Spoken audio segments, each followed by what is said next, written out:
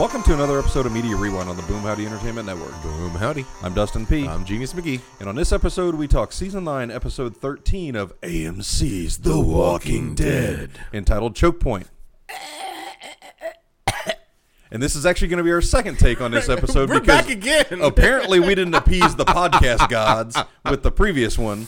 Swear to God. We recorded it. We recorded I it, had a edited good it, time. I uploaded everything, and somehow it truncated at 22 minutes. So Wah, wah. And you and listeners, Lance, you know we don't talk about anything for just 22 minutes. exactly. So I apologize to our listener, whoever that might be. Which one of our friends decides to listen to our ramblings? You're a rock star. Sorry about the delay. Exactly. So what we're going to go ahead and do is jump into the episode. It is a little bit late, but we at least get you a recap. Better late than never. That's very true. So, Genius and I talked off air on Sunday, actually. Yeah. About how we were going to handle this episode, and it really revolves around two parts. We have the Kingdom portion, which is, Carol, Ezekiel, Jerry, Diane, and the Fair. Mm-hmm. And we'll even throw Tara and her little group in there. Right. And then we also have the Daryl Whisperers part. Yes. So, for the sake of brevity and also spoilers, we do dive directly into the episode. So, spoiler. Genius, what was your take on this episode? I enjoyed it. I almost liked it better the second time, though. I got beefs. Of course, I got beefs. But overall, I thought it was a decent episode. Okay. It was beyond serviceable. Yeah. I mean, I actually am going to go a little bit on the polar spectrum, the polar opposite spectrum from you. And I'm going to say I really like this episode. Yeah? So I think, when we break it down in our scores, I think we're going to be reflecting a little bit differently than what we would normally, rather. Yeah. But let's just go ahead and jump into it. So which of the two parts would you like to talk about first? Let's do the Whispers. Okay. So what we're going to talk about is the Whisperers and Daryl. And fucking Henry. Connie, and Lydia. So what we initially see is that they're running for their lives. Yeah, rescuing Henry and Lydia from the Whisperers group. Mm-hmm. And we see that Daryl is used the incognito, redneck camouflage. Right. So, come with me if you want to live on nuts, berries, and squirrel guts. Right. So, and dog. They're out in the woods and they're trying to find, some type of refuge because the Whisperers are after them. They do this nice little thing where they get the Whisperers to get attacked. And by all the guardians, as they call them. Previously on right. The Walking Dead. So when everything kind of breaks out, we find out that one of the Whisperers was bitten. Mm-hmm. And what's really chilling and almost kind of cool about the way the Whisperers handle everything is you see that this guy is he's gonna die. Yeah. It just let's just say random bit. Whisperer number one. Right. He was bitten by one of the guardians. And Beta is almost a little bit emotional about it. It is, but it's also they have this weird dichotomy of honoring the dead. You know what I'm saying? Yeah, very much so like a code. You will still walk with us, brother. And just it Was he Hulk Hogan? Ooh, brother. Let me tell you something, Mean Gene. When you get bit, you become a whisperer. No, it's kind of actually it's cool. I mean, they have this. They honor and tribute the dead, where it's in normal communities, if somebody gets bit, they're like, okay, I'm ready. Shank right in the head and it's done with. But it's you will still walk with us and be one of us. And the change is happening. And it's I'm going to be a walker. It's awesome. It's so fucking random. But it's actually pretty cool. It's it's their own moral code. Yeah. And when you see, you see this change happening to people, Beta even kind of goes old timey speak. He goes, find his wife. The change is upon him. Right? He's going through menopause. Yeah, and I mean, honestly, I've been change. I was pretty excited when Ryan Hurst was announced as Beta at the beginning of season 9. Mm-hmm. I think he's playing the role so far of what we get for him, pretty damn good. He's menacing. He's just an imposing he's menacing, looking but dude. He's really quiet. Yeah. I mean, granted, he's got a few lines kind of sprinkled here and there, but Alpha is the mouthpiece of the Whisperers. Mm-hmm. But answer. Right, but everything that Alpha says, Beta doesn't. I mean, he's the enforcer. Mm-hmm. So what I really like about, when Beta actually does talk, it has weight to it. It's got a certain gravity. Right. So he only says 5 words, so one of those words comes out, you better listen. And one of those words are hamburger. Yes. But even before we got to the part, the very first fucking thing we see is them Henry and Daryl and Connie and Doc as fast as they can. Holding on to one another's hand. But they're running through the like forest grotto thing, and what's the first thing that happens? Fucking Henry falls down. God damn it. And like we even saw it the second time. You didn't time it or nothing, but it just like and he's like oof, and I'm like, oh god damn it, Henry. Fucking Henry, son of a bitch. And then they're like, no, let's go this way. No, let's go this way. And then Connie's like, we're going this way. And Daryl's like, nope. But then they go with Connie anyway. And even Dog got in the thing. It's like, no, I'm going with them. I'm like, that's got to be cold-blooded to be outnumbered by your own dog. Yeah, exactly. Man's best friend. Just my ass, right? Sorry, dog, I'm out. So we see that Connie actually is, I guess, has a little bit of forethought into where she's going. Yeah. You know, because they don't want to lead the Whisperers back to the hilltop because they know they just can't defend it at that point. You know, so they make this plan to just kind of go off and I would say probably pull the Whisperers away from the settlements as much as possible. So they actually go to this gigantic high-rise, this, you know, for lack of a better term, like a Hojo. Apartment complex. Yeah, apartment complex that they've been remodeling. But little do we know that, you know, previously Connie's group, you know, Magna and Yumiko and Luke, they've all shacked up there before. So we see that, you know, Daryl goes in and he wants to use the staircases as choke points, which is really super smart because when they get into the building, the staircases have all been, or the stairwells have all been barricaded.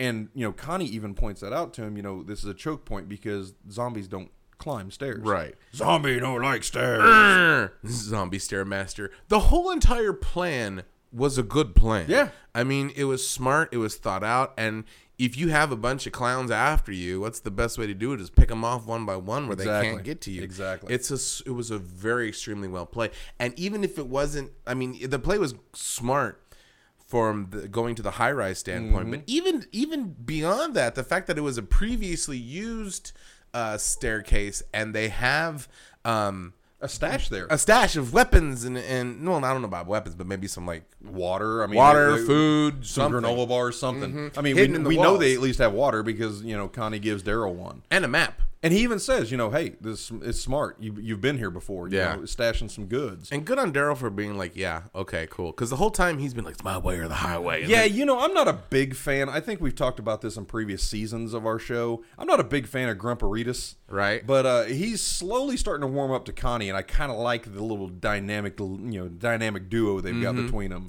He's a piss poor leader, but he's a good manager. And he's a good listener. Yeah. Yeah. You know, when he actually takes people's, you know, ideas and things into consideration. You know, granted, he sometimes just goes off and does his own little shit. You know, at the beginning of this season, after the Rick exodus, we know that he was kind of out on his own, you know, on walkabout. Didgeridoo. But looking for Rick too. Yeah, exactly. I mean, he that's was trying to find something, his buddy. Yeah, you know, at least his body to give him a proper like send off. Right. Which so, is he's at least faithful to his friends. Right.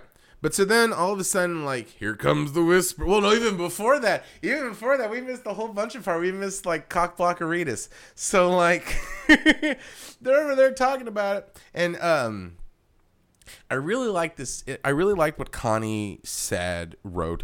Because, like, it kind of rung true. Because I was like, man, fucking leave her here. Leave Lydia there. Lydia. And then, because you're right. If we take him to one of our settlements, the Whispers will come and there will be conflict. And there will be people who die. And, like all our friends are going to get in harm's way if we do that. But then she goes, at least we have friends. Because she said it herself. Lydia was like, I can't go with you guys because I'll put you in danger if I go to another community. And I can't go back. And I can't go back because I'm already a traitor. Right, because she refused to kill Henry. Right. And so, like, yes, she has nowhere else to go but to stay with them. And I liked the fact that she's like, yeah, okay, you're right. I'm in for a penny, in for a pound. And then finally, I'm glad that she is. Still, goddammit, Henry. You know? But going back to what the Henry thing... I like that Daryl was like, I guess acquiesced to be like, all right, fine, she can stay for now, you know, and we'll take care of it once we get rid of like these whispers because here they come, right? But the whole time they're sitting there and Henry's like, I whittled this stick for you. It's a closet rod. Come on now. You didn't do anything special. The tip, I made it myself. Like, stop trying to pass off just the tip, Henry. Come on now. And so, like... Wow. Okay. Writing the edited notes 5 minutes in. But, like... And so she's like, so you're gonna use that to kill my people with? And that made it extremely uncomfortable. He's like, I don't have to. And Lydia's still conflicted because I mean, those are her people. It's her mom. Those are the people that have protected her for so long, and that she's grown up around. I mean, because when we first get introduced to Alpha, I mean, Lydia's probably 6, 7, maybe. Yeah. So now we get the time jump, and I mean, she's in her mid-teens. Possibly late teens. And no matter how much a child wants to rebel against whatever their parents want them to do, it's still their parent. It's still the parent, and it's still your people. And so, yeah, even though they will kill her if she goes back, and, without a shadow of a doubt, she's off. Even if it's not by Alpha's hands, it's going to be by somebody's. By somebody's, because like she said, she's a traitor. You made my mom look weak, and that is something she cannot abide, and she will follow you to the ends of the earth. And now that you say that, I know that we didn't pick up on it the first time we recorded, but that's pretty interesting that you say that, because when Lydia does tell Henry that, hey, you made my mother look weak, the only way that Alpha could reassert her dominance would be to kill Lydia. Yeah, would show how strong of a person that she could be, to make that type of decision. And she would too. Oh, she'll let a baby get eaten, so she's got no qualms about it. Yeah, but so then they baby have buffet, baby buffet. I want my baby. But no. But then all of a sudden, like, there's this heartfelt moment and stuff, and then, like, they lean in, like, why'd you come back to me? Because I care about you. And then they, like, are about to kiss. And here's the thing. It's so it was creepy the second time. Yeah, because you got creepy the second time. Yeah, because you got creepy Ritas. He's watching the whole thing. He's like... He's pulling a Eugene. He's yeah, they're going to kiss. But, like... And he stops him right before. It's like, dude, either, like, let him kiss or, like... go away. What the hell you doing here? Don't right when they're about to stop. After you've been watching for 3 minutes, You hey man, fucking creep. So they ain't got the picture shows in the zombie apocalypse. Actually, they do, and we'll find out that later. But no, and so then they're like, okay, let's go set up a plan. And then finally, okay, here comes the walkers. But that was the most awkward lookout ever, because, they just got busted trying to make out, and they're sitting there on the deck hey, you like stuff? Yeah. I like stuff. It reminded me of a middle school or early high school dance. Yeah. Where you have the boys on one side, the girls on the other side, and nobody really wants to make the middle. And I understand, right? It's like the DMZ. And I understand you want to be looking out and you can't be playing tonsil hockey while you got people trying to kill you if you're supposed to be on the lookout. But you could say yeah, so shall we continue this later? Or something to make it a little, because they're rico suave you are. Because they're just hey, and I understand they're kids, but god damn it, you know what I'm saying? Fucking that's another reason for fucking Henry. Fucking Henry. So and it was a pretty good plan by what Connie had. Super good. Make the actual Whispers walk the stairs. Because the Guardians couldn't do it. And they only have 2 ways in. One way in, 1 way out. 2 ways in, 2 ways out. So I mean, it forces them to in a choke point. Here's my question, and it's something that I kind of noticed it, but I didn't bring it up on the earlier recording. But I want to bring it up on this one. Wouldn't the walkers know that the Whispers were the Whispers as soon as they started climbing up? I was wondering that same thing. I thought at the part where they start to hurdle the desks and the chairs and everything. I thought that the actual walkers would notice something amiss. Because there's not any Hulk walkers. Well, even if you notice when they first come into the doors of the condominium or whatever it is, the guy, we'll just call him Blue Shirt Whisperer. Right. He shambles in like a zombie would, and he runs into the thing, but then he flips it over, flips the table over like a normal human would. That would be a total red flag for the... But, maybe the zombies don't have that kind of recognition. True, but at the same time, okay, so 3 or 4 Whispers were climbing up the ladder, or climbing up the barricade, right? You had 6 total, I believe. You had 2 that went with Beta, and then 2 that went with the Rastafarian Whisperer. And then 2 went on one side and 1 went on the other, or whatever, however it is. But did you notice when, after, Beta finally gets up the stairs, all the other walkers were like extremely agitated. Because when they first walked in, they're like kind of looking down and being all walkery and shit. But when they noticed that they were walking up the other stairs, like, roar! So here's my question: if they're gonna be all like, roar, when like they finally see him, wouldn't they be all like, roar, while they were climbing up the stairs? You never know, man. You know what I'm saying? Maybe they weren't paying attention. They're like Twinkies. They're a climbing guy. Get them. You know, I think at least one of them would get like their ass eaten up somehow, and or maybe grabbed. Literally their ass. Some moment of peril, you know, right.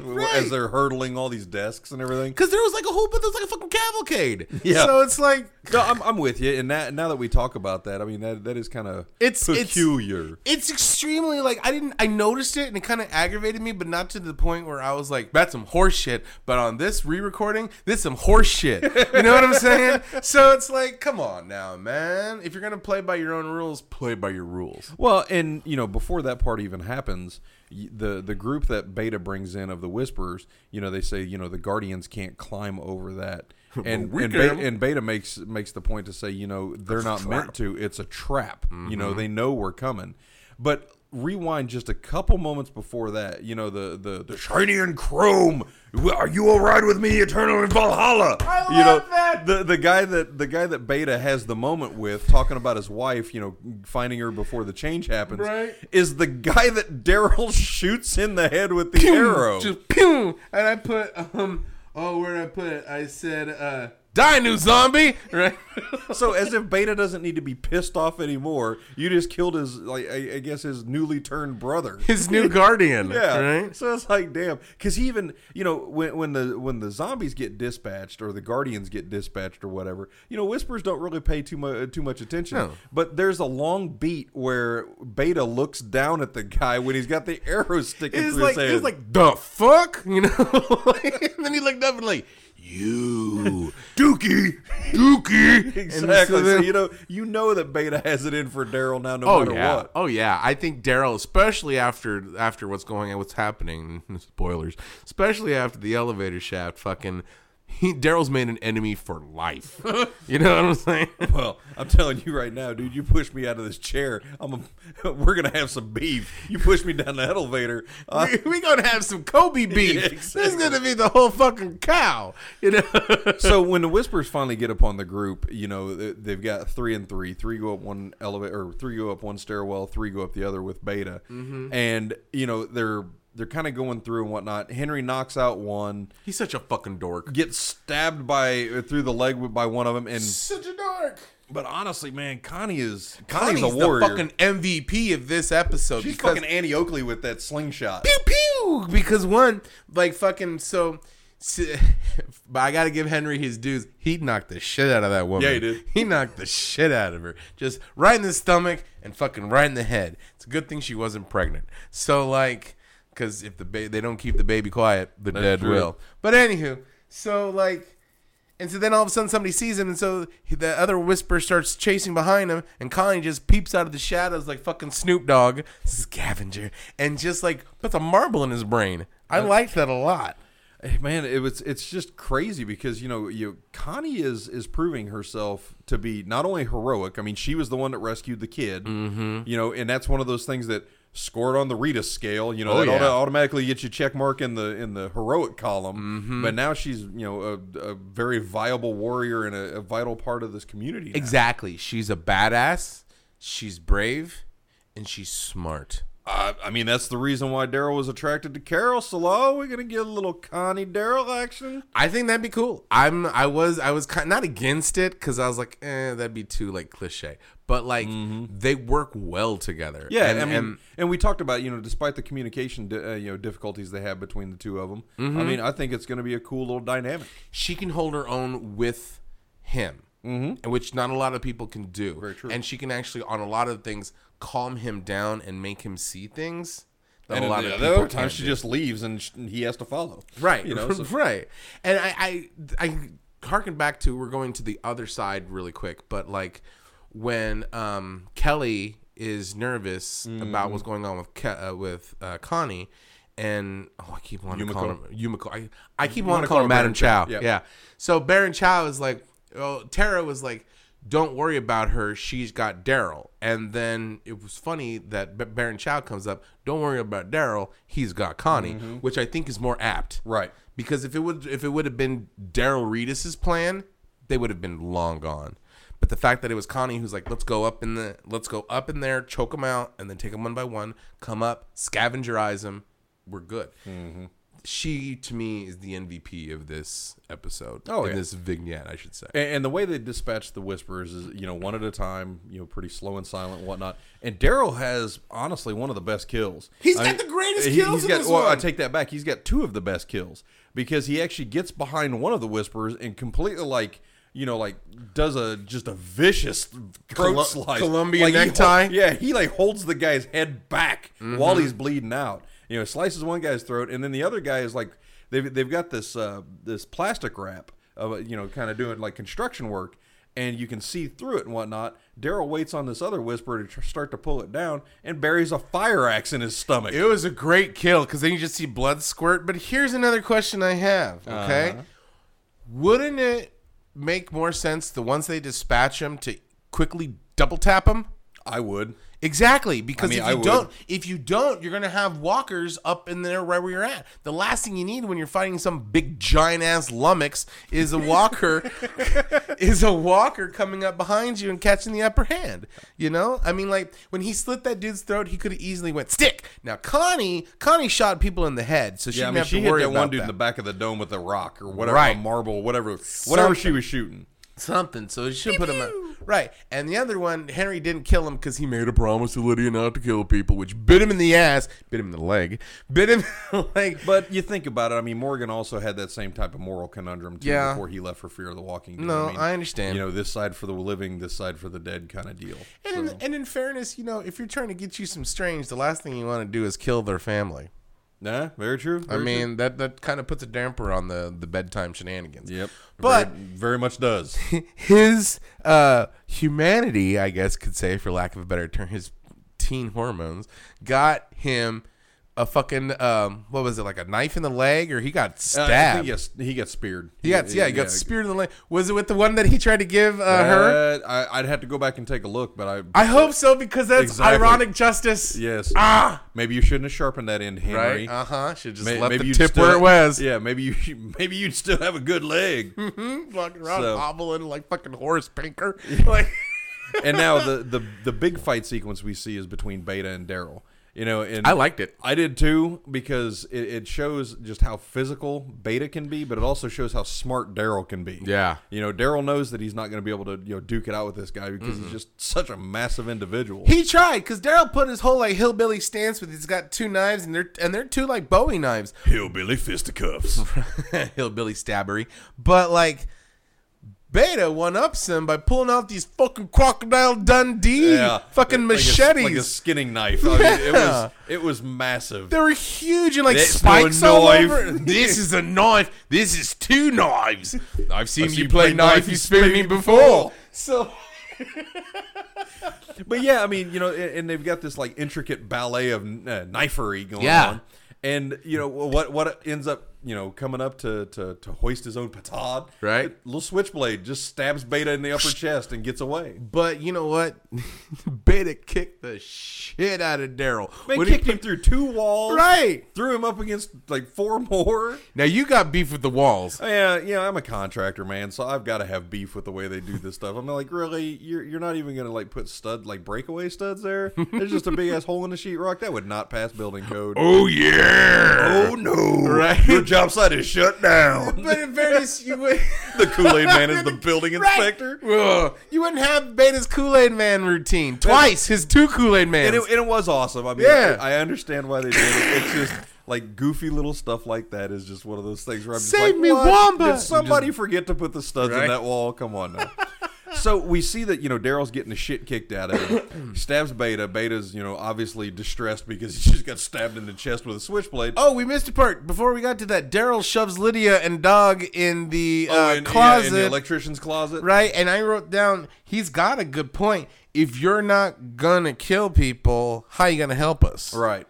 Yeah. But but it turns out she did because Dog. Actually, it was Dog. Yeah, it was Dog. It was Dog. Yeah, it was. Let's give credit where credit's due. She found a Crowbar. crowbar, pried open the door, and and then she goes, "I'm so sorry, Henry. I'm the one that told you not to kill." And he goes, "Oh, it's okay." As he hobbles along. So Lydia is exactly the person who let the dogs out.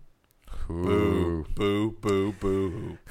So I would give you a regular boo, but the boo, boo, boo, boo actually elevated it to make me laugh. So bravo. But in the fight sequence we see with Daryl and Beta after Lydia gets out of the closet and Dog attacks the Whisperer that was still alive. Daryl is using his surroundings because he knows he can't beat Beta in a fist fight. No. And back earlier He's in the a episode monster. he says, is Beta their best? Because Lydia says Alpha won't send an army, she'll just send Beta. And Daryl makes the comment, is Beta their best? And she goes, well, yeah. He goes, good, we'll kill him first. Good fucking luck. Yeah. He's a monster. Daryl actually hides where Connie had the stash of water and sundries. Yes. I've got to find a way to put that word in everything I use now. Sundries. Old timey speak. Let's Right. go to the haberdasher. I was going to say, are they going to stop at the haberdasher? Maybe go to a box social afterwards. So Daryl is hiding under the piece of plywood there on the floor, and Beta's looking for him. He goes, your world is already dead. It means nothing to me. And then Daryl, just like Terry Tate office linebacker, hits Beta and knocks him down the elevator shaft. Shenanigans. Exactly. Shenanigans. I know. When we first recorded this episode Sunday, you were like, maybe he can live through it. That motherfucker fell like 50 fucking feet. Yeah, exactly. That dude would be dead. I don't care. I don't care how big, because he didn't just fall. He was like, bing, bing, bing, bing, bing. He pinballed down the elevator shaft. Because you heard him pinball it. So, and he gets up with just a headache. Fuck you. Dude, he would have been like, somebody needs some CBD oil. Something. And very convenient that the bottom door was open just enough. Just a crack. So we know that Beta is alive. He's pissed, because enemy for life, dude. Apparently, Beta has never been beaten before or been bested because with him being the second in command or the the enforcer of the Whispers, I don't think that he would probably have been bested. He's probably never been bested in his entire life, even as a kid. Yeah, he was probably a bully. Nice bike. Give me a bike, nerd. Taking little kids' staffs away and shit. So that's pretty much where we end off with the Connie, Daryl, and Beta point of it. Dude, it was totally like, he looked up like, I'll get you next time. Do you think? No, this is not going to be a Negan or Rick part. Okay. I mean, we've had so much beef with the Negan and Rick. I'll get you next time, Rick Grimes. You dirty boob. But blundering imbecile. We've had huge issues with the way that the Negan and Rick back and forth went on for too damn long. They're not going to drag the Daryl and Beta part out. I hope not. But I'm also glad that there's actually a villain that has Norman Reedus, I wouldn't say running scared, but no, he's got him concerned. He's got him concerned, and he's going to make him have to think. Because while he's not as good as Tracker as Daryl, he's probably right behind him. Yeah. He's way more ruthless than Daryl because his moral compass is all fucked up. And he's such an intimidating and imposing physical feature that Daryl's going to have to rely on his smarts, which is not necessarily Daryl's strong suit. That's very true. Which is Daryl's been very emotional and impulsive when he makes decisions. Which is another reason why I like that Connie's got on his side, because she's extremely smart, she's quick, she's fast, and she's brave. Yeah, she's like a centering force for him. She's going to be the one I think that makes it possible to deliver the final blow to Beta. So Connie's going to be the person that delivers the proverbial banana in the tailpipe. Not to the entire Whispers, no, but to the Beta versus Daryl thing. She's going to be the upper hand for Daryl, and she's going to be the one that maybe I don't know. I'd be okay with that. Yeah, Conjectureville. I'd be completely okay marble with to the knee. He's down. She finally he finally stabs him in the head. If that happens, if that's the way it plays out, I'm gonna say fucking claimed. Like some straight up Avengers, superhero double team kind of stuff. Yeah. I can see that. Yeah, exactly. Cool. Exactly. Cool. She's his Rocket. He's Thor. All right. Rabbit. Right. So Now what we need to jump into is the kingdom portion, which was I love this. Well, I got beef. okay. With the cast of Hee Haw. Okay, so to set to set the scene up, we've got Carol and Ezekiel. They're preparing for the fair. Yeah. We pull back and we see the kingdom. And we get this nice paper mache Shiva sitting on top of one of the buildings. Yeah, and the whole kingdom looked great.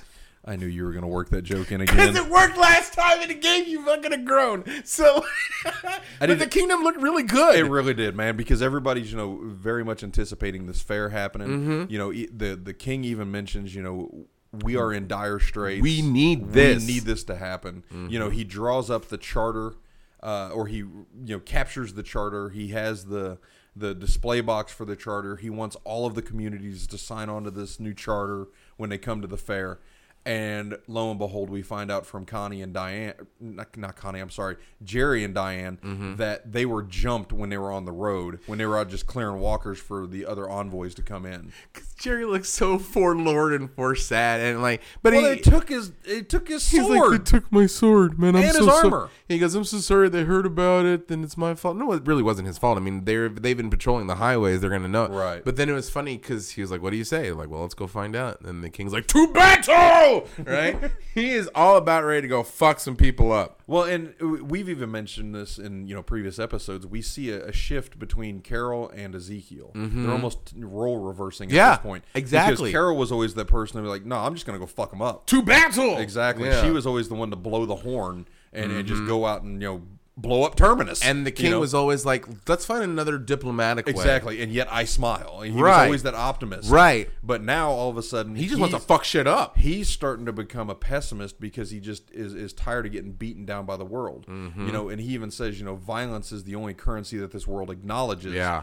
And Carol has to stop him. No, we're going to be, diplomats. We're going to figure this out. Let's try a different way. Yeah. And I think that was necessary not only for Carol to know that it's not just about doom and gloom and kicking people's asses, but also for the king to know that, hey, your message, your infectious optimism is now rubbing off, and you saying that violence is the only way is not you. And I understand that you're downtrodden because it just seems like all we're doing is fighting. Exactly. But there has to be another way. And it was a good thing for Carol to be the one to do that. Yeah, because they do a really good job of being able to check each other. When things go wrong on either side, the other person is able to sit there and be their confidant and be able to bring them up, which is nice to see because for so long, after Shiva died, we saw Ezekiel pretty much withdrawn. Whether that was because of the showrunners had written his part that way or we were led to believe that, we didn't see Ezekiel for a long time after Shiva got killed. Yeah, until everybody was kidnapped. And Carol was very much the same way. She physically pulled herself away from Alexandria to live in that little hut, on the outskirts of town. And it's also good to see, the king really wanting to listen to what Carol says because she is smart.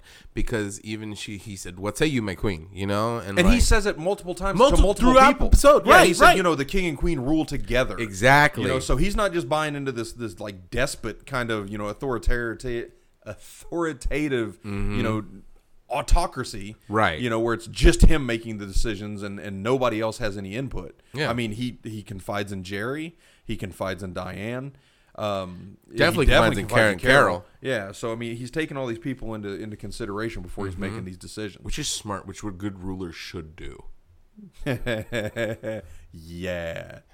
So, and that's what kind of sets us up for the introduction of this new quote bad guy scenario with the Highwaymen. They send this letter back with Jerry. And at first they think it's like a splinter group of the saviors that were, they kind of exiled out of the sanctuary and everything that happened. But then, Carol and Ezekiel even joke, no, it's too well worded. It's too grammatically correct to be a savior. And saviors wouldn't write a letter. Saviors would just fuck us up. They wouldn't keep Jerry alive and Diane. Right. They would have killed him. At they least would have killed one, and sent the other one back. So, yeah, exactly. So they know that, this group is definitely not necessarily, the plunderers. They're definitely pirates, and they definitely want things, but they don't want blood. And I think that's another reason why it was good for them to choose diplomacy. Yeah, as opposed to, and we even talked about it too. The hobo glyph. Yeah, the little upside down V with the line across it. Mm-hmm. We conjectured once that was possibly the Whisperers or whatnot, but no, we find out it's the actual Highwayman's glyph, the hobo glyph. I thought it was a decapitated dude, kind of like the House Bolton. Yeah, the flayed man. The flayed man. So do you love me, King? Please tell me Owen Rayon's going to be on this show. Fucking be awesome. Rickety Cricket comes out like, you want to get weird with the walkers? So we see that the introduction to the Highwaymen, is Carol, Ezekiel, Jerry, and Diane, kind of scouting out their outpost, and they say, oh, they've got guns. And Diane makes the thing, why don't we just go kill them, like old times. And Carol kind of gives her a look, but that's when Ezekiel goes into the speech about how violence is violence is the only currency in this world, mm-hmm. and it's got him really dismayed. So I mean, do you think they could have taken him? Of course, don't even need to ask that question. Fucking Carol could have took him alone, but it was creepy when you saw when you go into the Highwaymen Inner Sanctum and they have all that whole weird tourist trap, fucking mannequins everywhere, and they just kind of creep out of the shadow. Yuck Connors? Yeah, Yuck Connors. And I'm like, oh, there's a big mannequin. That must be the leader. He's kind of swaying. Right? So why would that mannequin be wearing that cowboy hat? Right? Because there's like all these cardboard cutouts and mannequins and shit, which I think actually was a pretty cool... if it wasn't they were going up against Carol and the Kingdom, it would have been a good intimidating factor and a good plan. But the fact is they have Diane on point.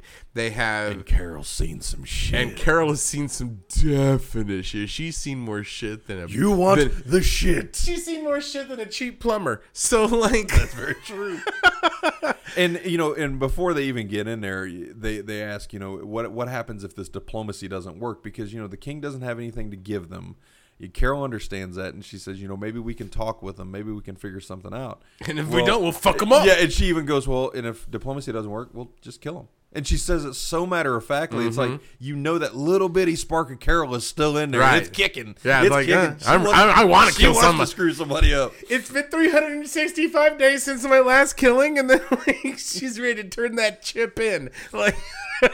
And we see the Highwaymen are very, braggadocious and everything when they're speaking to the king and Carol. Our road. Yeah, it's our road. You're going to pay us. We've been here 6 years. Where the hell have you been? Yeah, exactly. How are you just not going to come up and say it's our roads? Go listen fuck here, yourself. Hillbilly Jim. Right? Fucking Jim Ross comes out. And we see that, all of the Highwaymen kind of weave themselves in and out of the mannequins to show themselves. And, many of them are shooting muskets. So I'm kind of conjecturing that maybe they were like a Civil War reenactment. I mean, they had to have been. Where the hell are you going to find a musket? I mean, seriously. fucking pulling out, I mean, you can't buy a musket at Cabela's, can you? Yeah, they shoot one along and hold on. And they're fucking putting in the second line moves up with bayonets. They're putting in the fucking powder, the wad, jamming it down and shit. All right, pop. But no. And just to show a sign of force, when the Highwayman steps up, the lead guy, we'll call him, what did you call him? Brocephus? Yeah, Brocephus. Brocephus steps up to start talking to Carol. He's all, cocky, and he's like, no, you're going to give us everything. Diane pulls back and shoots the mannequin through the skull that's literally right beside him. And he's like, oh shit, okay, hold on. Well, because even then he goes, we just want to talk to the king. And they go, well, the king and the queen make the deals. And well, we didn't, this wasn't part of the deal. And Carol's like, we did not have a deal. Exactly. We came to talk about the deal. You're lucky I've left you alive this long. Exactly. She could have just thrown a grenade in there and been like, okay, bye. And then just walked away, kaboom. But no. They're lucky she's not Cersei Lannister with the kingdom. You know what I'm saying? She's not choosing violence. Exactly. Carol definitely can choose violence at any point. They are incredibly lucky. So, when the Highwaymen kind of make their demands and they're super cocky when they're talking to Ezekiel and Carol, the plan is kind of sprung in that they had. You see all the Highwaymen kind of, give the looks, yeah, whatever. We got the upper hand. And all of a sudden, the kingdom's, warriors. Ninja warriors. Exactly. They all sneak up on them and pull knives on them. Right? And just in the back, shut up, don't say nothing, right? Shh, go to sleep. And then like, what do you want? Oh, well, we want you. We want the roads, and they're like, you have clean water and you have food. And they're like, we need this. We don't have really enough to spare. That's why we're doing this trade thing. Right. And the first bargaining chip that Ezekiel brings out is the fairy. He goes, what good is the things that you steal if you have no one to trade them with for what you need? Exactly. And the guy goes, well, whatever. I mean, we're not coming to the fair. Yeah. And the ultimate bargaining ploy, and I mean, you even made mention of it, was when Carol just kind of walks up and she goes, when was the last time you guys saw a movie? I loved her face. Oh, yeah, her dude. face was great because there's this cold-blooded killer, but yet this is the woman that still makes cookies. Dude, you know? and I know we've said this since like season 6, season 5. Dude, Melissa McBride is an incredible actress. She's fantastic. She is awesome in this show. And I mean, I hope nothing but the best for her career going forward. Because I mean, dude, if her playing Carol is any just small minutia of how great of an actress she is, I mean, dude, she's gonna get roles after roles after roles. She's fantastic. But I love to like, how long has it been since you've seen a movie? Exactly. And it was so like in the face because she kind of pure does like innocence. Just like jovial, like you don't know me. And then later on, I'll take you guys to go get pizza. You like pizza, right? She was totally playing up like the soccer mom, right? But then they're like, "For real? You guys got a movie?" You know? And I was like, Yeah. At first, for a little bit, I was like, "Man, that's some bullshit." They got everybody kind of not dead to rights, but enough where there could be a Mexican standoff, and they wouldn't go off for like a fucking movie. Then I started thinking about it like, no, it probably would have been at least 10 years since anybody's seen a movie on the big screen. Yeah, I mean, you're talking about 6 years since the Rick departure, you know, in terms of like, you know, the storyline.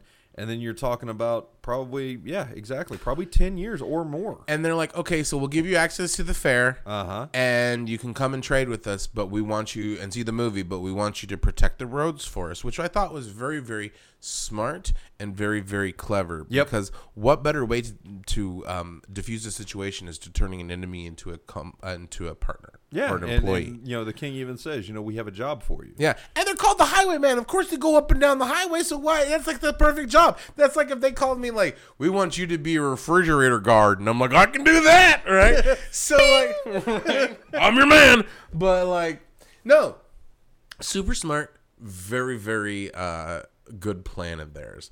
And then apparently it works like gangbusters right out the gate. Yep. Because now going back to the beginning of the episode, we see the new group led by Tara, which she's growing on me more and more and more. I mean, I know that we had huge issues with Tara Reedus back in the day. but she's smart now. Yeah, she's actually taken a lot of Maggie's like willpower, you know, since her departure, and I know that she had a lot of dealings with Jesus, so I think she took a lot of his temperament. Yeah. And she's kind of molded him into her own because she's becoming a really, really good leader. And the fact of the matter is she's had to step up really fucking quick. Oh, yeah, because Jesus was just killed like, what, 4 episodes ago? Right? And then, like, there's all this crazy shit going on. They're trying to go to the fair. There's a whole new group of people trying to kill him. They don't know where Henry is at. Connie has run off. So she's got a lot of weight on her shoulders. But to be so insightful and yet, like, okay, we need to do this and still carry on being a leader is like major kudos to Tara. Yeah, and she's able to think analytically under fire. I mean, because we see that, you know, when they come across this like blockade, it's a burned out car, and, you know, they conjecture, hey, that maybe this tree was knocked over in the storm. Well, Alden, an old Navy model guy, is supposed to be coming from the other way to get to the kingdom for this. I guess the envoys are supposed to meet up somewhere along the way.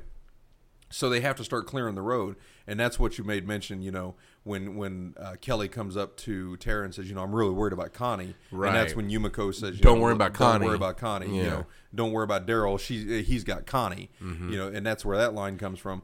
But we see that, you know, Earl and Brett Butler's character are taking care of this infant. Yeah, and they're like, well, once we get to the carnival, we're going to get rid of this infant because they don't need no old farts like us, right? Right. And I was like, no, you're not. Either you're not going to make it to the carnival or you're not going to give up the baby. Exactly. One of the two. And then sure enough, here comes the walkers, and they're like, oh no, walkers, let's go get him. And the shot of Magma, Kelly, Magma. liquid hot magma. She's pretty hot, but like Magna, Kelly, Baron Chow, and Tara, and then the red shirt teens. Yep. But before we get to the red shirt teens, just those four, the main four that we really only care about, walking up, being ready to fuck some shit up, was badass looking. And then we go to the red shirt teens, and they're like doing flips and shit, and like killing zombies and walkers. And then actually, so I am calling shenanigans too when Earl is trying to hitch the horses, and one walker kind of gets the jump on him, and like tackles him down to the ground. I thought he got bit.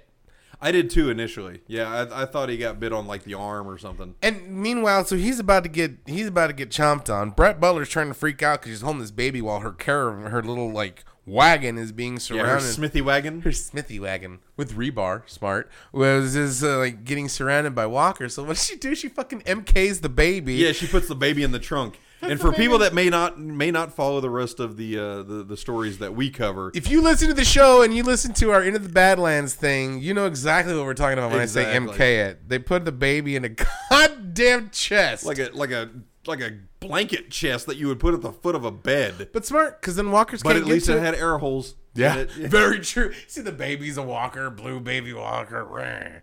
But we're keeping this baby. But and she goes out and she saves Earl. Yes. He could have. I think he could have overpowered, but well, it's like I said, man. The thing that he's got age working against him. I mean, he is an elder gentleman. He's an elder statesman. But I mean, we're talking about zombies that are at least 10 years old, possibly 10 years old. I mean, since the outbreak. But up to at least, if you can't fight off an emaciated zombie, one emaciated zombie, half your size, exactly. You should probably just get eaten. You're no good to me, dead. Right? So, but yeah, that's what I'm calling shenanigans on. But, But it added tension. Yeah. It added story. It added drama. So I have to suspend disbelief. And it's a nice connection between the two of those characters because when they lost their son because of, quote, what they blamed Maggie for. Gregory shenanigans. Right. Which they blamed Maggie for.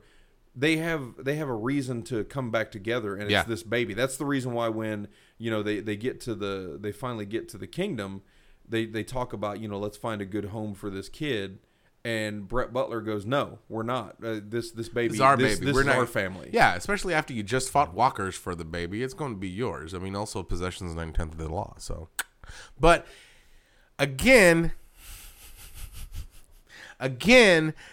Back to what I was saying, I'm glad that you can make... What's a better way to defuse the situation by making an enemy a partner and give them a job? Yep.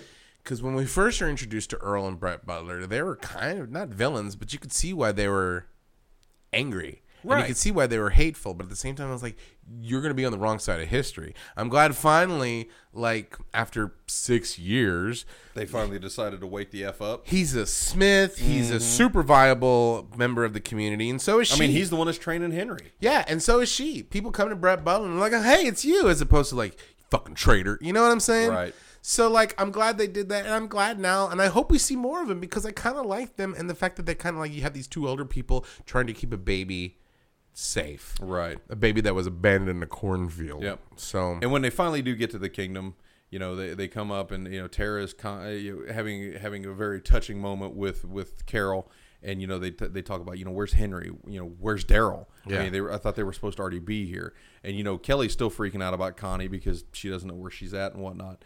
So that pretty much ends our episode right there in the kingdom where we pretty much started the episode, and that kind of full circle, and it kind of ends the episode. Yeah, because yeah, it was a weird ending. I mean, do you have anything else that you want to cover that we didn't necessarily talk about? The only thing that I can think of that we didn't really touch on is when the conversation was had with the highwayman, and it's always a moment of levity when you deal with Jerry.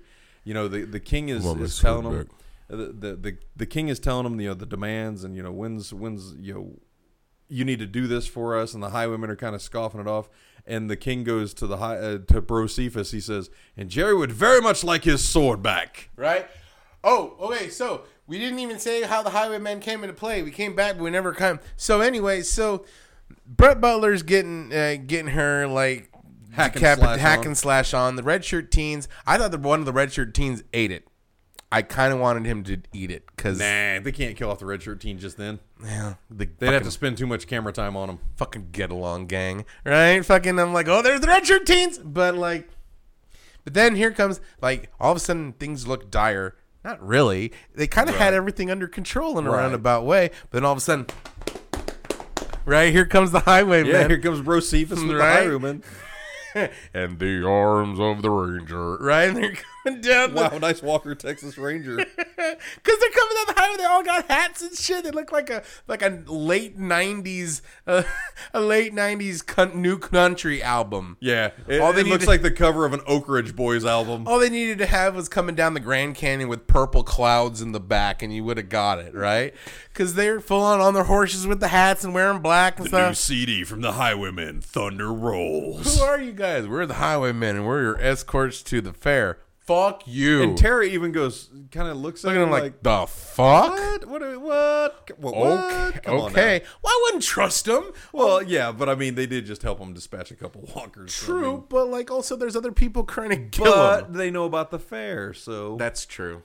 So when they finally get back to the kingdom, Bro Cephas walks by Jerry, and they kind of have this animosity moment. Yeah. But then a couple seconds go by, and he's walking by, and he goes, "Howdy, ma'am," and does the little tips the hat. Right? I'm like, okay, Bro Cephas, you've earned some street cred. You've earned some brownie points, Bro Cephas, but don't fucking wear out your welcome. You know what I'm saying? I mean, we don't need too many more communities being added because we don't even still know what the fuck's going on with Oceanside and Oceanside. Yeah. I was gonna say the trash people, but we know what happened to the trash people. So it has been 0 days since an accident. Slurry. But so with that being said, like we do on all episodes, we do rank the episodes from 1 to 10, 10 being the highest. Genius, what say you on this episode? I really liked this episode, but it wasn't great. Okay. I thought you said it was great. I said the kingdom looked great. It wasn't fantastic. It wasn't great, but it was better than a filler episode. Right. So I feel like I'm gonna go a little bit low on this one, but just because I kind of wanted more. I'm glad with what we got, but it was kind of like drinking a light beer. Tastes great and it's less filling. Right, you got your beer fix if you just wanted a beer, but then you're like, I kind of want more beer. I should have got a Budweiser. I don't feel satisfied, and I don't feel satisfied. I feel need the banquet of beers. Cures. I like the fighting. I wish there was more bloodshed, but then again, we got some stuff. But I'm gonna go 6.5, a little bit lower. Lower. Yeah, there was something missing. Okay. There was just... I'll give you that. So you're going to go 6.5. I'm actually going to go a little bit higher. I'm going to go 7.5, almost an 8. Nice. I liked the battle between Beta and Daryl. I really did too, actually. I mean, the choreography in that, and then just to see how physically imposing that Beta can be, because, I mean, if Daryl's the best fighter that we've got... They're fucked. Yeah, exactly. They're gonna have to do some Dave and Goliath. I don't know, Davey. Maybe Connie takes him down with a slingshot. I'm telling you, a slingshot to the back of the knee and falls him down, and Daryl delivers the final shank in the face. Quite possibly. Yeah. But yeah, I mean, I really like the Beta Daryl portion of it, and I really like the way that the music in the Walking Dead since the introduction of the Whisperers has come along. They're creepy because every time a Whisperer comes by, you've got like that creepy lullaby that. Yeah, it's actually effective. Yeah, and it's like super awesome. Yeah, it's like a creepy lullaby. I mean that's just one of the things that I'm really digging, and I like the introduction of Alpha and Beta. Yeah, because right answer. Because Beta's the bruiser and Alpha's the batshit crazy lady that'll do anything to keep her community safe. Mm-hmm. So you're gonna go 6.5, which still feels low to me. All right. 6.75. The East German judge does not allow it. So you're going to go 6.75. I'm going to go like 7.5, 8, but probably bordering on 8. I do want to remind everybody that we will actually be back Monday, barring any technical difficulties, right? With Season 9, Episode 14 of AMC's The Walking Dead. 2 or 3 times out of 4 years, I think we're doing pretty good. Exactly, I think we can get a mulligan on this one. I do the internet swell. But I do want to remind everybody that we do cover Into the Badlands. So on the 24th and 25th is the Season 3B 2-night, like I guess you would say special opening to the back half of the season. I'm so fucking stoked, I am dude. too, dude. That new commercial where they're playing like Annie up, Jack that fool. I was like, yes. I said it before and I'll say it again. If they would have done the advertising like they're doing for the final season, the way they would have done at the beginning, we wouldn't have a final season. It would still be going on for at least 2 or 3 more. They dropped the ball on this one. Yeah, dude. We've already talked about that, and even back in our interview with Sherman Augustus, shout out Big Sherm. Big Sherm. How's the crack? The crack is mighty. But we even made that comment to him. We didn't see the big promotional push for AMC's Into the Badlands because we were even wondering. When is it coming back? But we do know, the 24th and the 25th of this month, we will be covering both of those episodes as well, along with The Walking Dead. And then we also have Game of Thrones coming up in April. And then The Purge. Winter is here. Ooh! So, on behalf of my co-host, Genius P, I'm Dustin P. And I'm going to go measure that fucking elevator shaft.